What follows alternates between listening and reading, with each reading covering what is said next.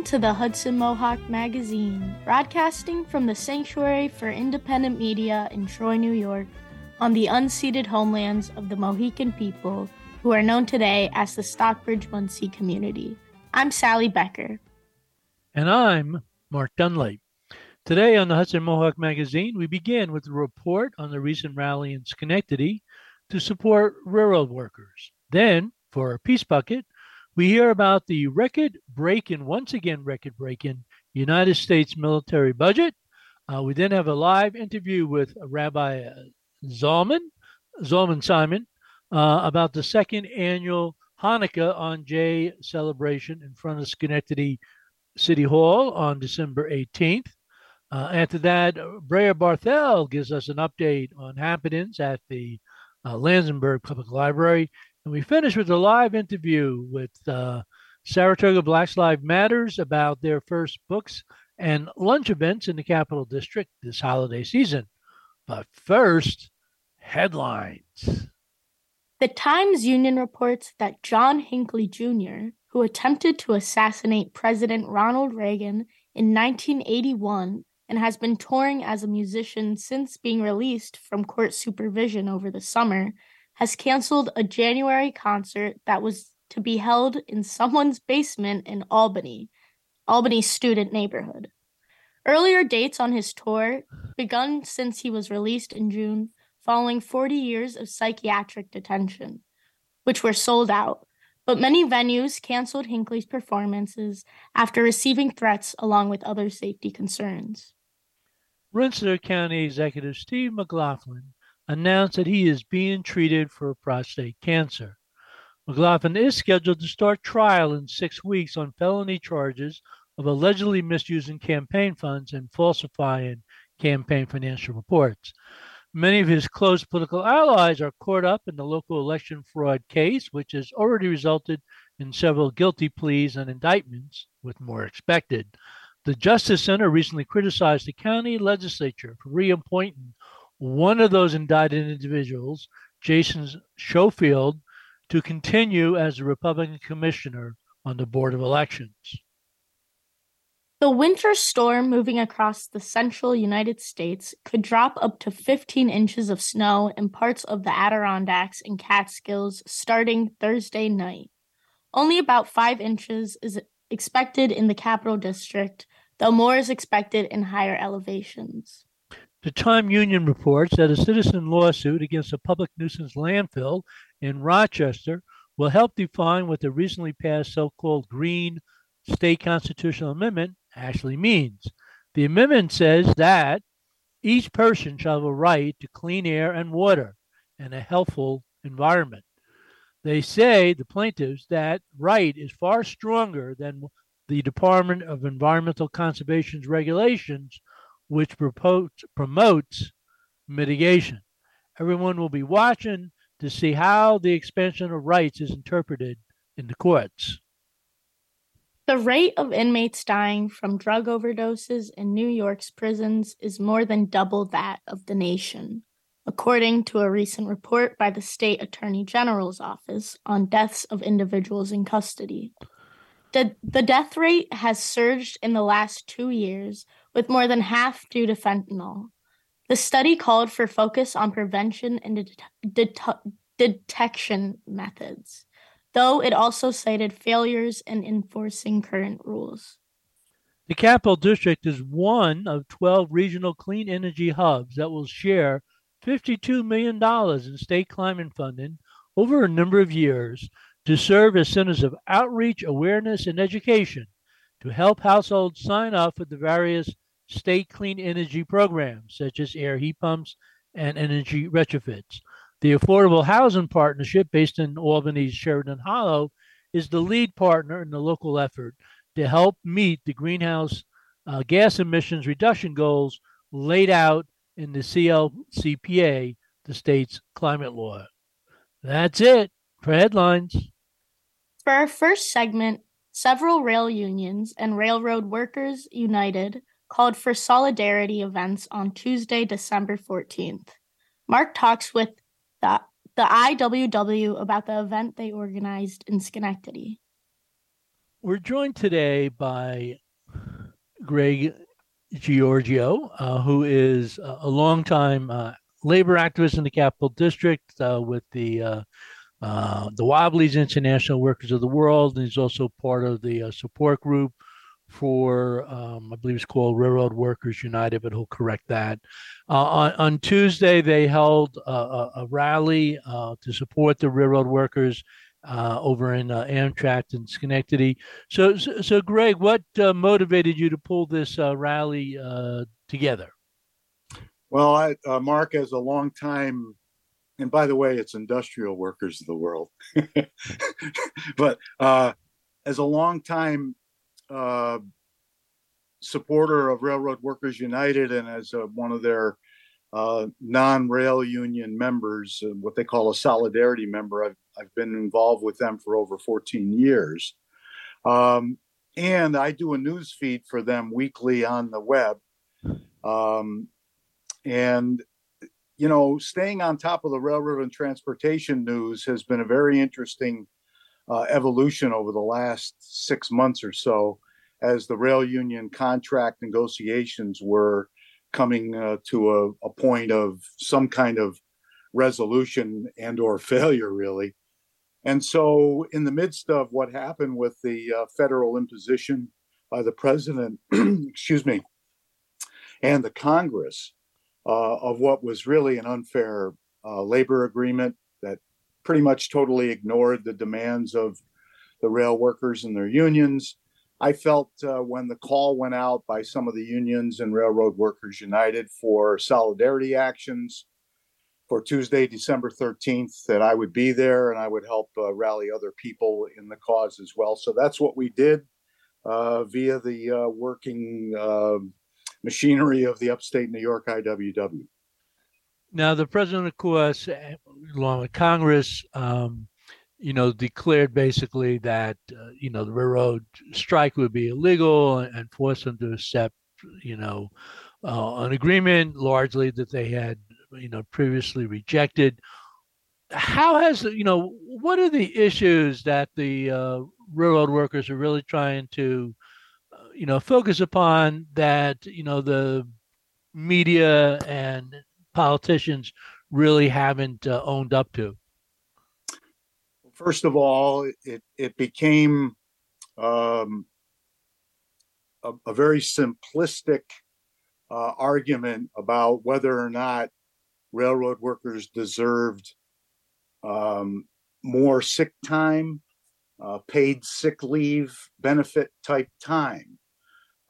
And of course, that's not really a question. Of course, they deserve and should be entitled to that. They still don't have it. And while it's an important part of the many pieces of what railroad workers are looking at for their future and what bothers them in the present tense, the main issue that has totally been set aside is the corporate greed of the Class 1 freight railroads and their use of stock buybacks to create a banking institution out of their revenue rather than a supply and demand business that provides goods and services.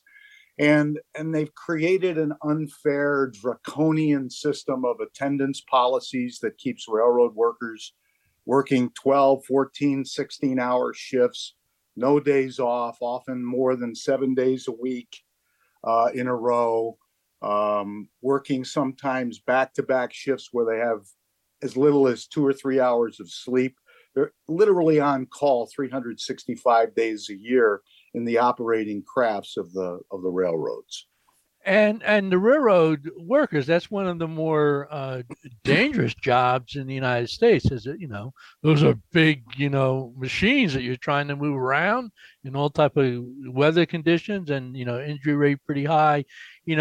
That safety issue did not seem to get a lot of media attention.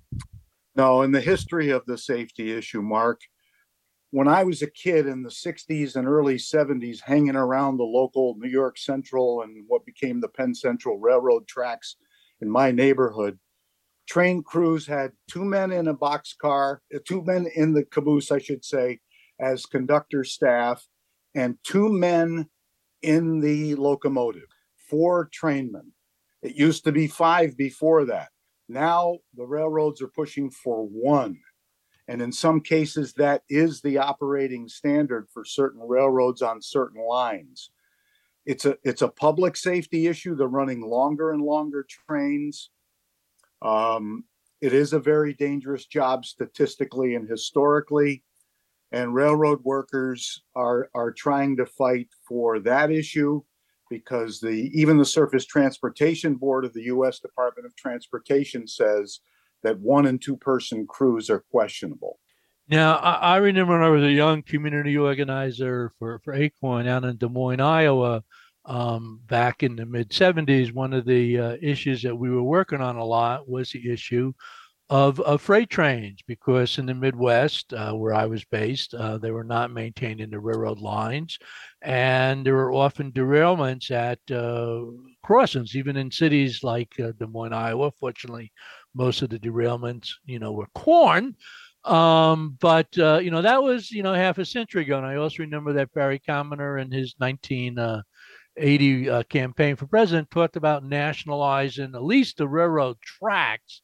So in fact, like we do with the highways. So I understand one of the issues that the railroad workers have been pushing has been the whole issue of nationalization. How is that progressing? And what are other things that the Railroad Workers United are continuing to do, moving forward? That is one of the main issues, and it's also tied back to that whole idea about how the big Class 1 freight railroads are not using their increased profits at almost record rates in many cases to reinvest in their own infrastructure. So rail crossings and a lot of the rail infrastructure is failing.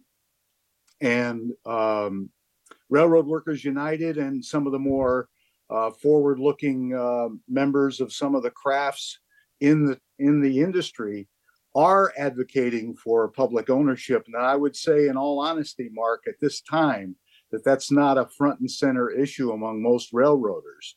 But it is not an issue that's going to go away, because the continued problems of the profit taking without the infrastructure building are going to make this system collapse. And this is an industry, my understanding, that it's not like the freight companies are broke. It seems like actually they're doing quite well in terms of revenues. Yes, and they created, over the last number of years, they slashed nearly 30% of their workforce to create, a higher profit margin capability. And again, the issue of stock buybacks rather than reinvestment in infrastructure, and really just the whole idea that your workers are expendable as people who are doing the jobs of 30%, with 30% less staffing.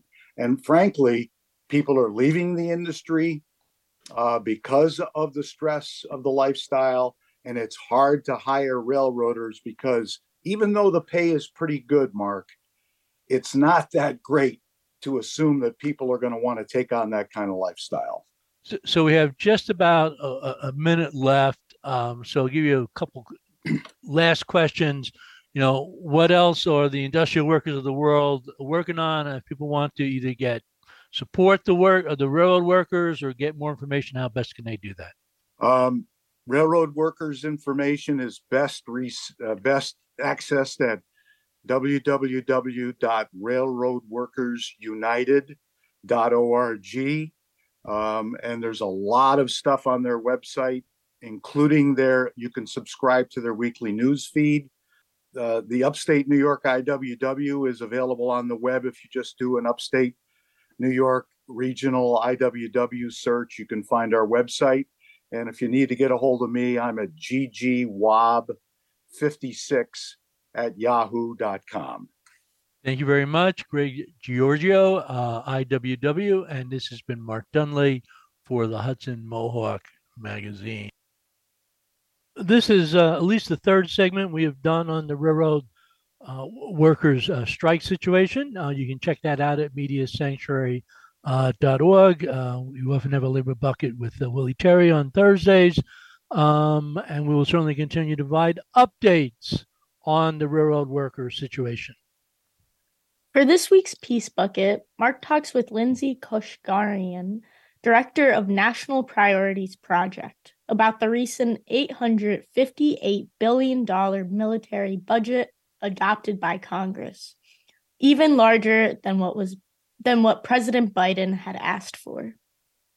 We're joined for our Peace Bucket by Lindsay Kashgarian, who is with the National Priorities Project, part of the Institute for Policy Studies.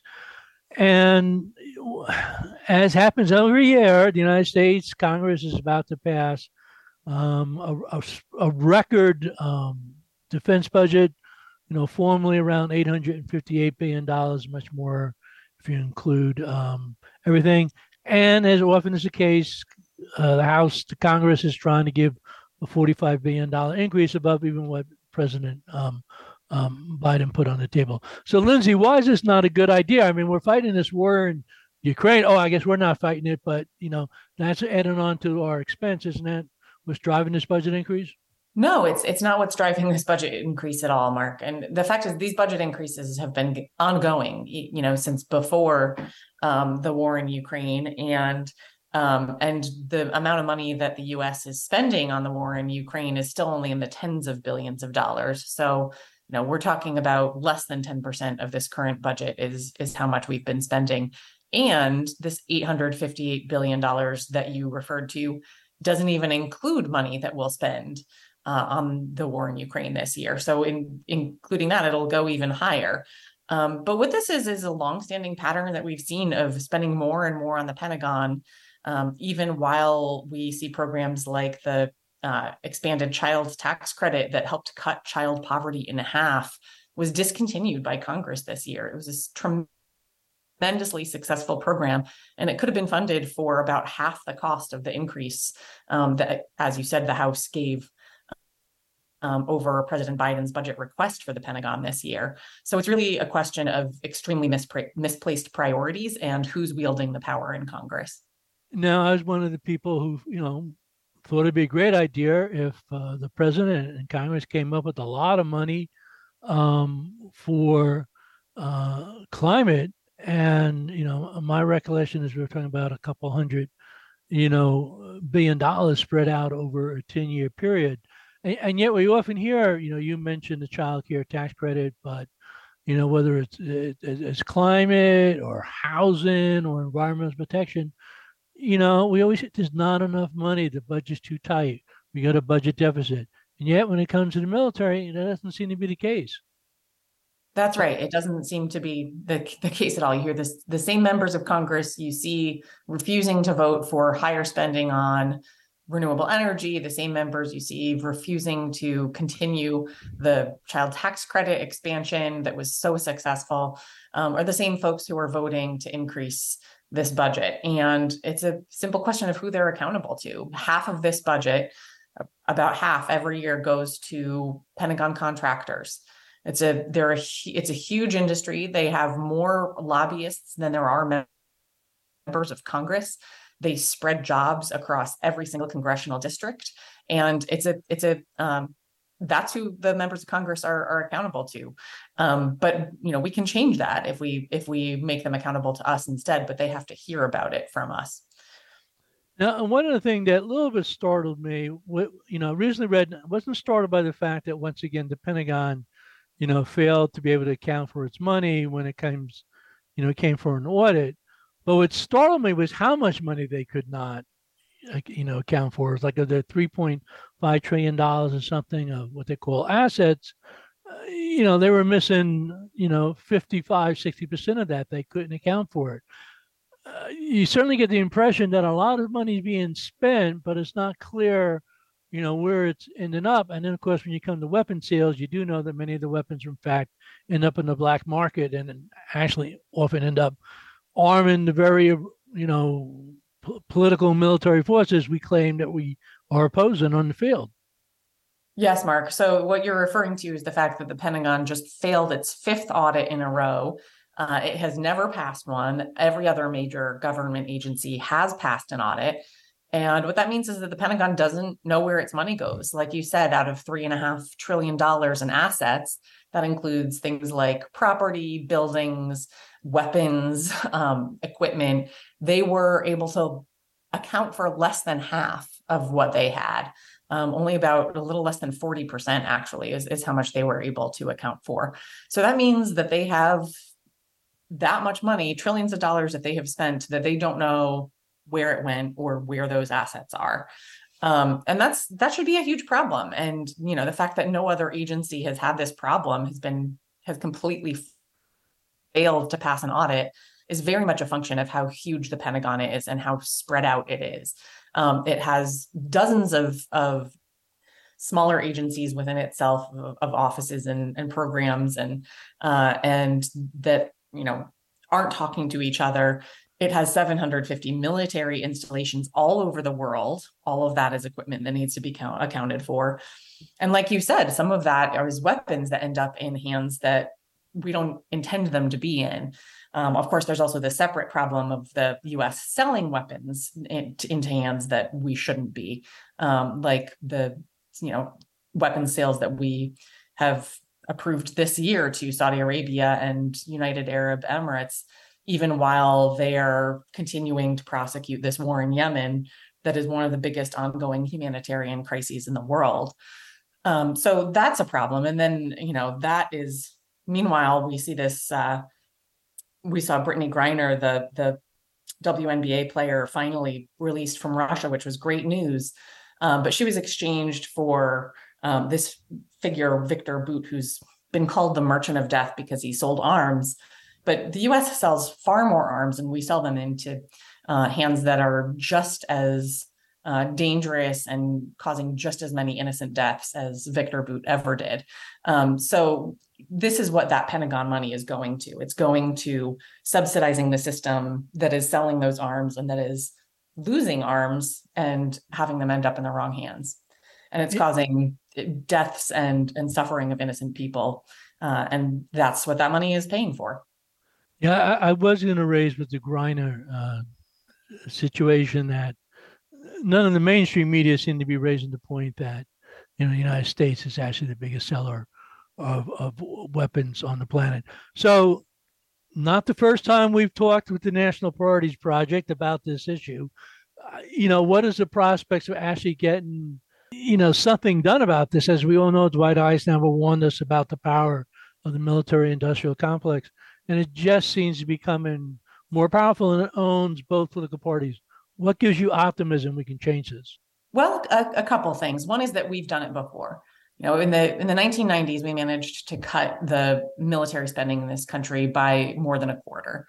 And of course, those were different days. There were different circumstances, but it is possible. And so that's one thing that gives me hope. Another thing is ongoing efforts to organize around this that are really taking some newer and interesting directions. There's the Poor People's Campaign, which is a fusion campaign that marries anti-poverty, anti-racism, anti-militarism, and anti-ecological devastation, those four things, and puts them all together and is organizing in places and among poor people who haven't been organized effectively in this country in a long time. So that gives me hope. There's a People Over Pentagon campaign that is right now sponsoring legislation that would cut the Pentagon budget by $100 billion and has growing support among progressives in Congress. So that gives me hope. And there are other movements like immigrant right movements and racial justice movements that are also openly recognizing the devastation of militarism and our Pentagon around the world. And so all of that kind of gives me hope. And we know from polling that young people don't buy into U.S. exceptionalism and the idea that the U.S. military should be ruling the world. So that gives me hope too. And I think between all of these things, we need to keep organizing, and given enough time and enough persistence, I think we can out-organize even the military industrial complex. We've been talking with Lindsay Kashkarian of the National Priorities Project. Lindsay, people want more information or even they want to talk to their Congress people about this, how best can they get connected?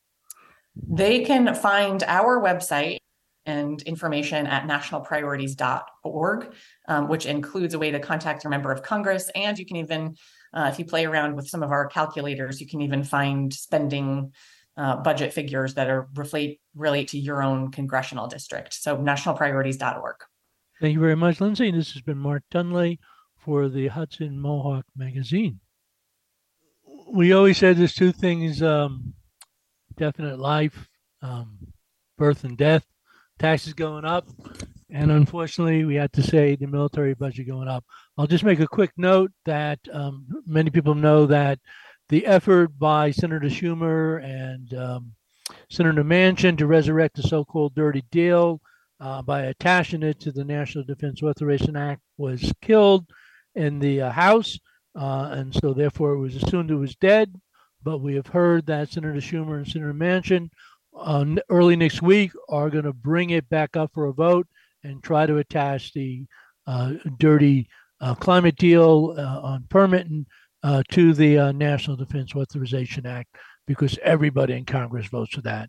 For those of you just tuning in, I'm Mark Dunley. And I'm Sally Becker.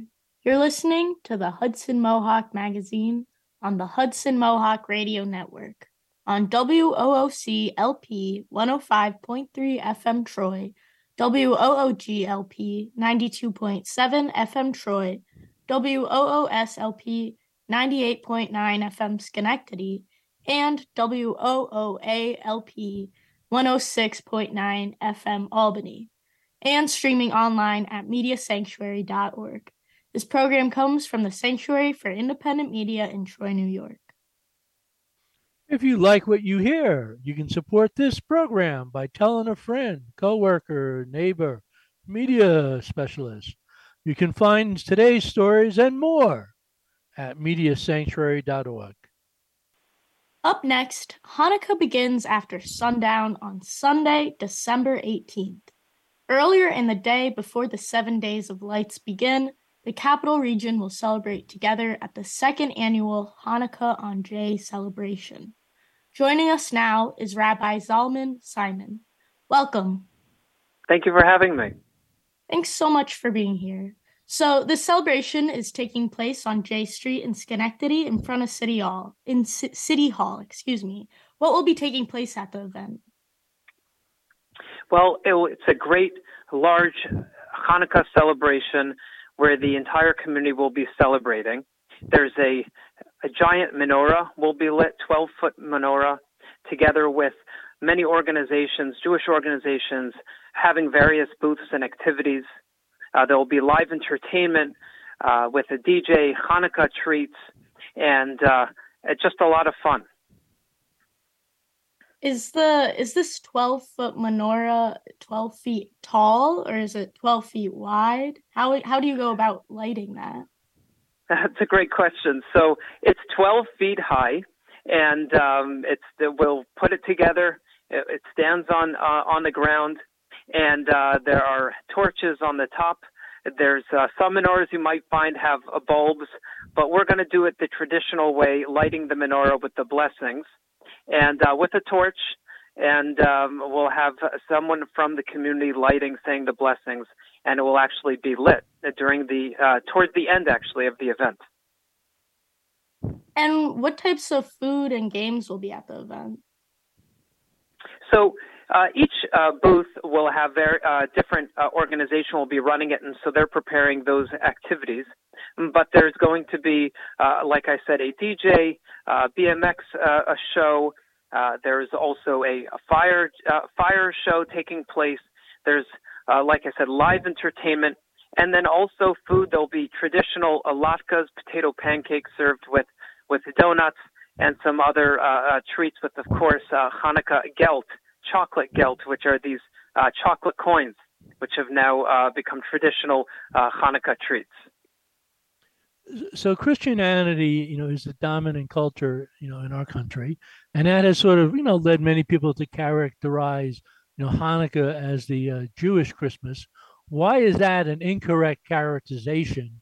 But are there similarities between the two celebrations? Well, I don't know about whether it's mischaracterized or not, but I could speak to the fact that Hanukkah is the celebration of when the Jewish people were oppressed in Israel going back a couple of thousand years ago by the ancient Greeks. And a group of Jewish soldiers banded together, they really ad hoc, and were able to be victorious over the very well-trained Greek military. And so that led to this tremendous victory and celebration. But also the Jewish people were finally able to go back to the temple where they had the candelabra, the menorah, which was something they did every single day. And the problem was, many of us know the story or the miracle of Hanukkah. The problem was there wasn't a flask of oil, pure olive oil. And so they searched and finally were able to find one little bit of pure olive oil, and with that they lit the menorah. And miraculously, the menorah stayed lit for 8 days, 8 nights and 8 days, until they were able to get more oil. So the message of Hanukkah is still relevant for all of us, really, not just for the Jewish community, but really for the entire world, where just a little bit, a little candle, a little bit of light is able to dispel a tremendous amount of darkness, have such a great impact.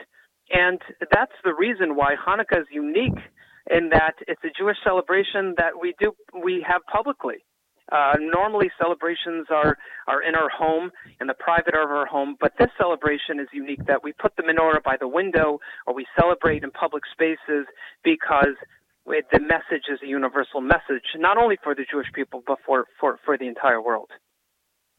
Recently, there's been a rise in anti-Semitism. Have you seen any of that in the capital region, and what actions could the community take to help fight anti-Semitism?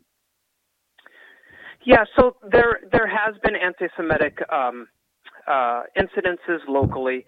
I don't know whether that's an uptick or not. I haven't seen the numbers, but the reality is that there is hate in the world, sometimes directed toward the Jewish community, other times directed to other people. And so I think the message is that as long as we are positive, as long as we continue to have an impact in a positive way, it seemingly might even be insignificant, but by doing another favor for another person, by doing another good deed, it has a tremendous ripple effect, and it's able to influence people in a positive way and push back on that hate. And I think that's something that we are able to actually do, and it's tangible, and it's real, and it's very powerful.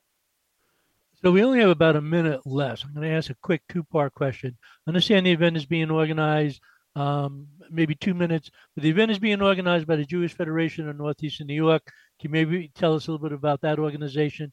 And if people want to participate, find out more information about your event, how best can they do that?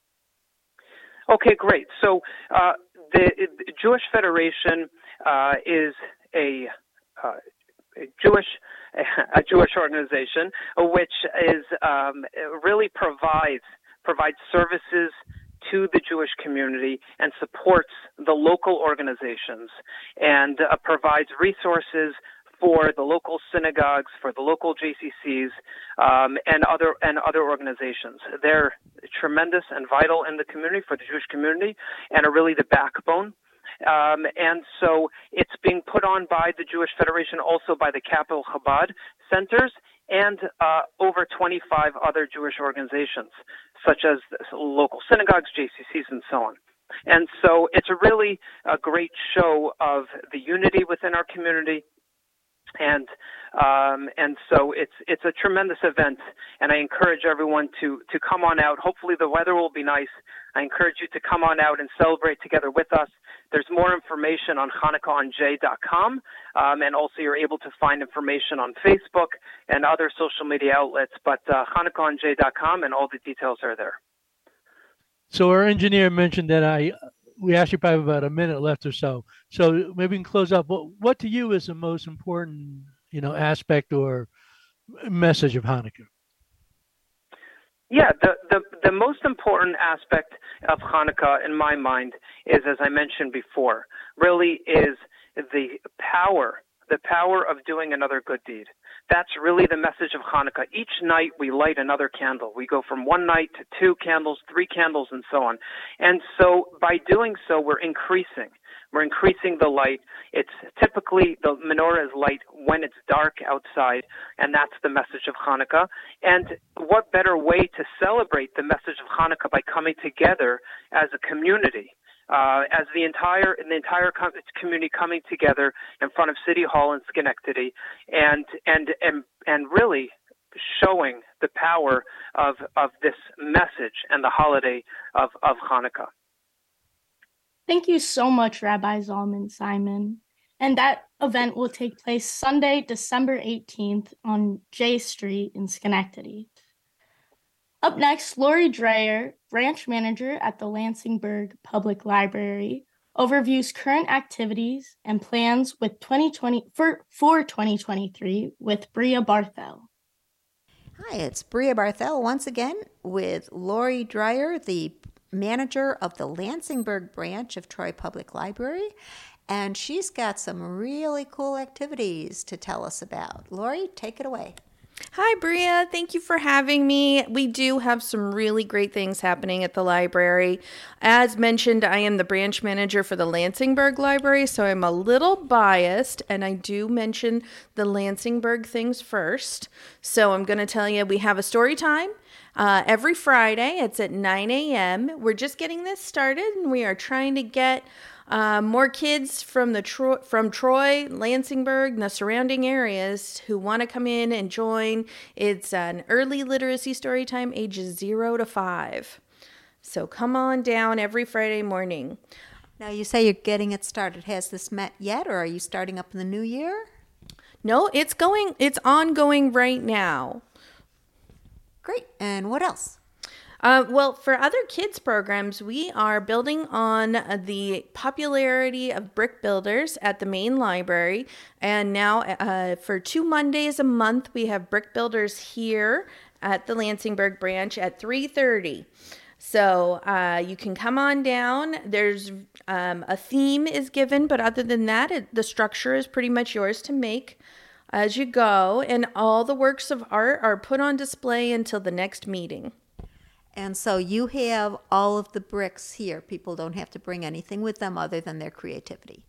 Oh, goodness, Bria. We have so many Legos. So many Legos. Please come and make something from all the Legos we have. We have spaceships and trains and cars and lots of little men that all need places to sit. And caretakers, think of it this way. If they use the Legos and bricks here at the library, you won't be stepping on them in the middle of the night walking across the floor. That is true. So moving on to some adult programs, we are offering adult yoga every Wednesday at 5:30 p.m. It's a bring your own mat situation. And we are offering Fibers in the Morning and every Thursday morning at 10 a.m. Fibers in the Morning is a stitching group. And you can bring whatever craft you're working on. So for that, participants do have to bring their own supplies. Yes. In general, people are bringing their own projects that they're working on. If you're making a scarf for somebody's birthday is coming up, you're gonna knit them a blanket, bring it on down with you. If you're cross-stitching or needle pointing, bring it on down. How many people usually participate in that group? We've been getting about 3 or 4 regular participants, and we get a good conversation going. It's nice because it's in the morning, and Thursdays are quiet. And so you can come in, you can bring your coffee or your tea with a lid, and you can sit there and we just all hang out and work on our projects. I'm in an occasional crafting group, and they talk about UFOs, unfinished objects. So listeners, this is a chance to finish some of your UFOs. Yes, exactly. That is regularly a topic of conversation. Great. And what else is going on? Well, we have just recently started 2 book clubs, which I think is really exciting because I get to participate in both. One of them is a contemporary fiction book group. The next meeting for that is going to be December 28th. That's a Wednesday at 2 p.m. And we are discussing Anxious People by Frederick Backman, which was just recently turned into a television show. So you can come and talk about the book or the television show. Do you have to be anxious while you're talking about it? I certainly hope not. Okay, so that is the, what did you call it, the book club? Contemporary fiction book group. Great. And then another fiction book club? Yes, this one is fiction as well, but it is more focused on mysteries. Yes, which is a popular topic. And we are meeting on January 3rd at 5:30 p.m. We're going to be talking about A Stranger in the House by Sherry LaPena. But we're also talking about any other mystery books that you find interesting. This one's a little more loose. Everybody comes who's a mystery lover and they like to talk about their favorite series, their favorite mystery authors. And that's great. I love getting suggestions on different things, different books to talk about. Okay, so we've got mystery books and adult, I'm still playing, contemporary fiction. Yes. Okay, and you have something else going on. Well, and I wanted to talk a little bit about how we choose the books. Every meeting for the book clubs, for both book clubs, I choose a handful of books and I bring them in with a little description and everyone gets to vote on it. So it's very democratic. If you are sick of reading books that you don't like, this gives you some options without giving you, all the options in the library, because that might be a little overwhelming. Great. And anything else? Yes. So this is very exciting. We have an employee here named Ernst who is wonderful, and he is a big fan of Dungeons and Dragons. And so he has submitted a proposal to get a Dungeons and Dragons group going. This would be for older teens or adults. It would take place here in the library. Ernst would act as dungeon master, and we would have all the supplies available, including some snacks. So if anybody is interested, we don't yet have a date and time. We want to do this after the start of the new year. So if you're interested, go ahead and stop by the Lansingburg branch of the library. That sounds great. And speaking of games, that's a multiple role-playing game. But in the upstairs room that we're recording in, I see two stacks of games: Picturica, Monopoly, checkers, chess, tic-tac-toe, I Spy, Eagle Eye. Tell me about the games. Are those available for borrow, or is that for using here? How do those work? The games are here for people to use in the library. Oftentimes, they are used by a group that comes in known as Tutor Time. It's a group that we partner with at RPI. They're actually going to be starting back up with in-person tutoring on the 21st of January. So you can go on our website and see when they'll be here. And if you want to come in and play some games, you can come in while they're here and they'll be happy to play games with you. And that's at the Lansingburg branch of the Troy Public Library. And for information, the website is www.thetroylibrary.org. So we're recording this in mid to late December, and this is a time for looking back and looking forward. What are some of the highlights of 2022 for the library and for you? So, as you know, 2022 was my first full year as the branch manager here at the Lansingburg Library. And I have to say, our summer reading program was so much fun. We had a great group of kids come in who wanted to participate. We had fun events like our kickoff party. We had reptiles come and visit the library. We had puppets. And then, of course, we had Big Truck Day, which was a huge hit. And so I'm so looking forward to next summer and getting to do that again. And speaking of next summer, with the change of the year, do you have resolutions or plans for new activities in 2023? Oh, Bria, I have so many plans. Listeners, I'm sorry you can't see her face and the glow in her eyes as she says that. So, yeah, we are looking at different things that I would like to do, things that we're hearing from community members. If there are community members out there who are looking for particular programs, please stop by and let us know. We are absolutely open to providing programming that is requested by our community.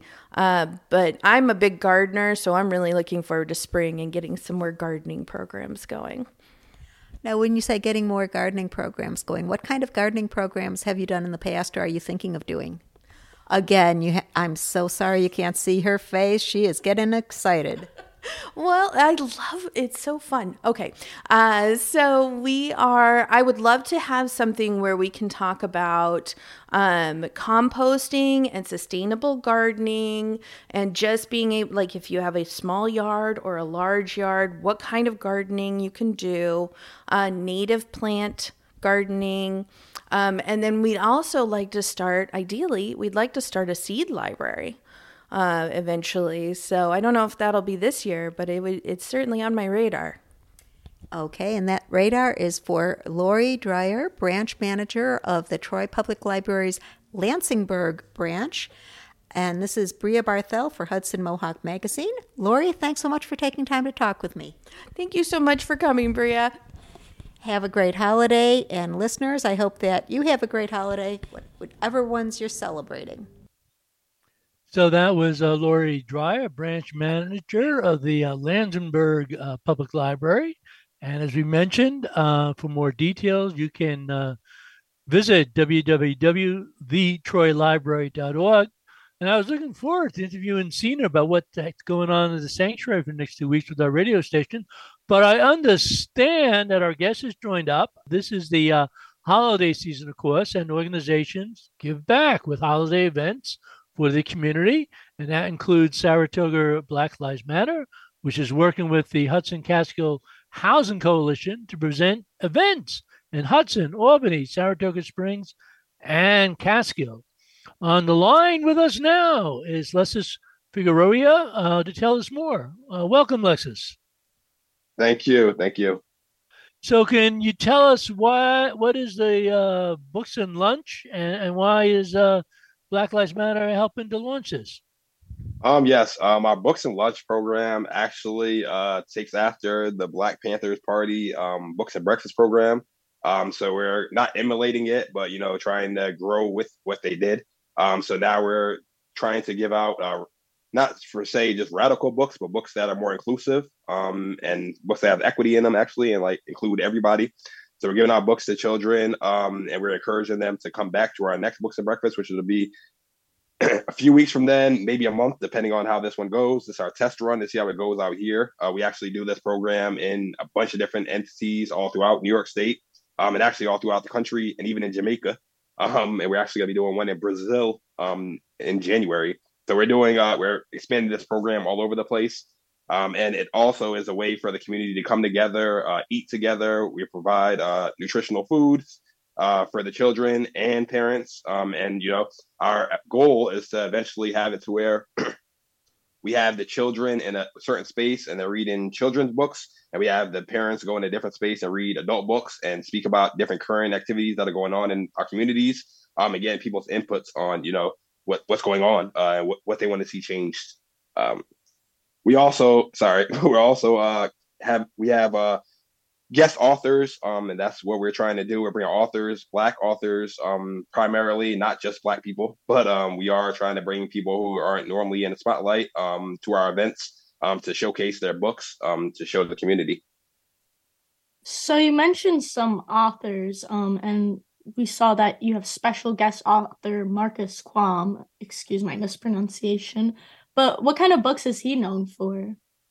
Marcus Kwame, I would say the book that I've seen that he's most known for, I believe, is a Black Panther comic book. He actually wrote a whole, not Black Panther the character, but the Black Panther Party.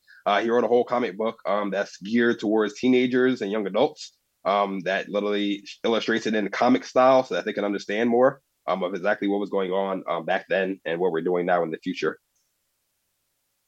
So, what is in this, especially in an age of digital and internet, why is it important for kids to have access to books, especially these Uh, books? it's very, very important so that they can have a wider view of things that are going around them. There's kids. This is not just for Black kids, it's for Caucasian kids as well, who may not have a lot of Black friends or read any Black books. It's a chance for us to bring them into this world and share things, and learn things from each other. That's one of the most important things. I also think that is very important because in this area, even when I was a young child, I lived in Saratoga, obviously. I had to drive to Schenectady and Troy to their libraries to try to get a book that was reaching out to me to see characters that look like me and talk like me. We're trying to bring that to Saratoga and other entities where it's not available, so that they have that.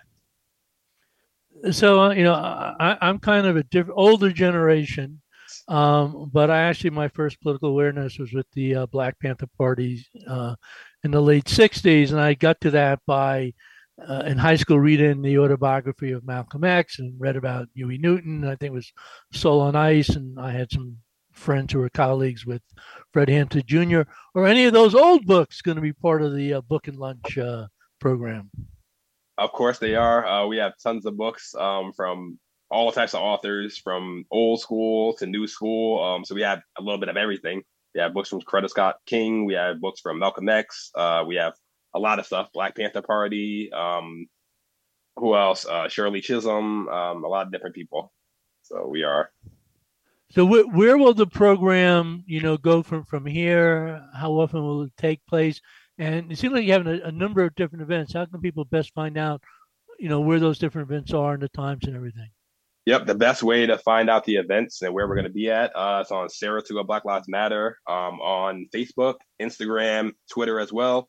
And you can also look on Hudson Catskill Housing Coalition's website and their page as well. And we will be in Saratoga Springs at the Recreation Center right next to the Terrace Housing from 11:30 to 2:30 p.m. on Saturday morning. And understand you can get some holiday photos, including family portraits at that particular event. You can.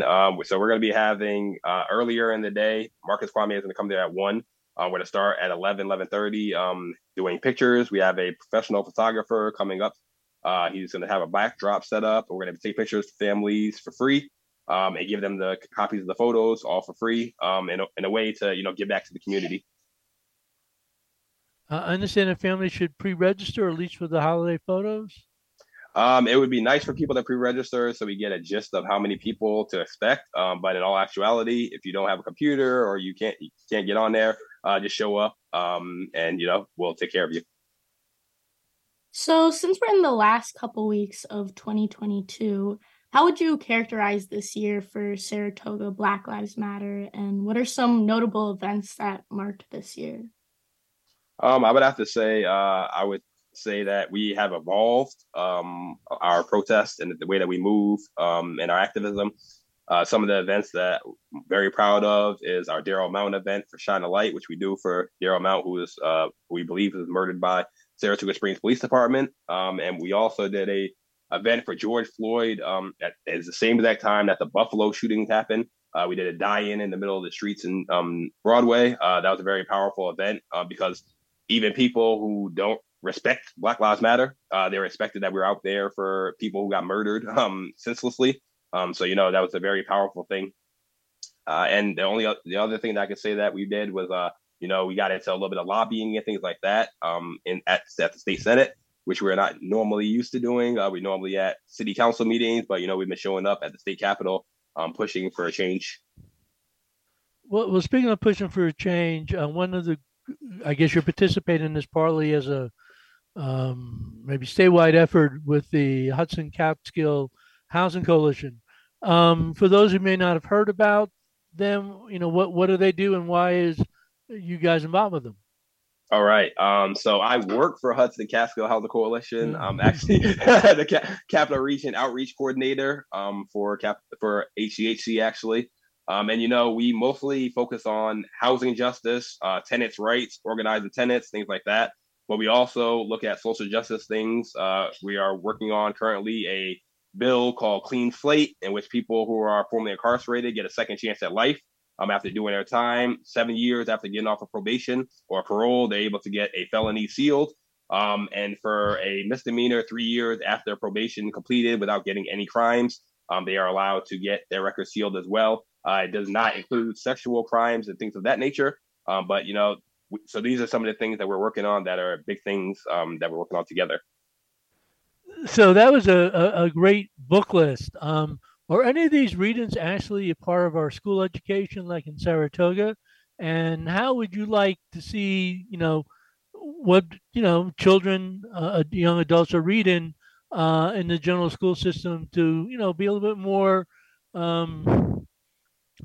reflective of Black culture and history and literature and so forth? For sure. Us personally, Saratoga Black Lives Matter, we have been involved with the school board meetings and things like that. So we have members who show up at pretty much every school board meeting, voice their opinions about things as far as why it's important or if is it important for them to have books that are inclusive and equitable. It's very, very important for exactly the same reason what I said, that I had to go to different places to be able to find books that were speaking to me. I didn't really care for a lot of the books when I was a young man because I didn't feel like that was me. So it had nothing to do with me. So I don't want kids to be feeling like that. And, we shouldn't have to be that way in 2022. Like, let's get it together. Let's get with the times. It's all about inclusivity and equity. Just sort of our last question, maybe a little bit off topic, but honestly, there has been this big Black Lives Matters, defund the police movement. And so we've just been going through the various city council budgets in the Capital District. I know they gave a little bit more money to the City of Albany Civilian Police Review Board. But, in the Capital District, has there been much commitment by elected officials to at least reprogram, more of the police budget to support neighborhood services and mental health services and community intervention? Absolutely not. We've seen the exact opposite. We see jurisdictions and places getting even more funding than ever in a time like this. We know that people, especially since the pandemic, mental health issues is like number one of things that people are dealing with right now in life. And we have an answer for that. We are actually going to be pushing for a community response team to actually deal with non-emergency situations as well as situations dealing with overdoses, mental health situations. We want professionals to deal with this, not police officers with guns and badges. I believe we're running out of time. So if people, a lot of your events are taking place on December 13th, also down in Hudson on December 16th. If people want that more information and follow Black Lives Matter, Housing Coalition, how best can they do that in 25 seconds? 25 seconds, you can just type in Saratoga Black Lives Matter on your Instagram or your Twitter, Facebook, all that. And for same thing for Hudson Catskill Housing Coalition, just look us up and we'll be there. You can also email us anytime, our email and all that stuff. And link trees are on our page. So it's easy to get all the information about things we have going on currently. So Alexis, thank you very much for joining us today. Thank you so much. Bye-bye. And that's our show. We hope you've enjoyed this episode of the Hudson Mohawk Magazine. I'm Sally Becker. I'm Mark Dunley, engineer with Sina Priscilla Hickey. Want to thank all those who made this event possible today, particularly Sally and Bria Barthel. Tune in weekdays, 7 a.m., 9 a.m., and 6 p.m. You can also listen on MediaCentury.org, which has all the food episodes. We appreciate your listening. Until next time.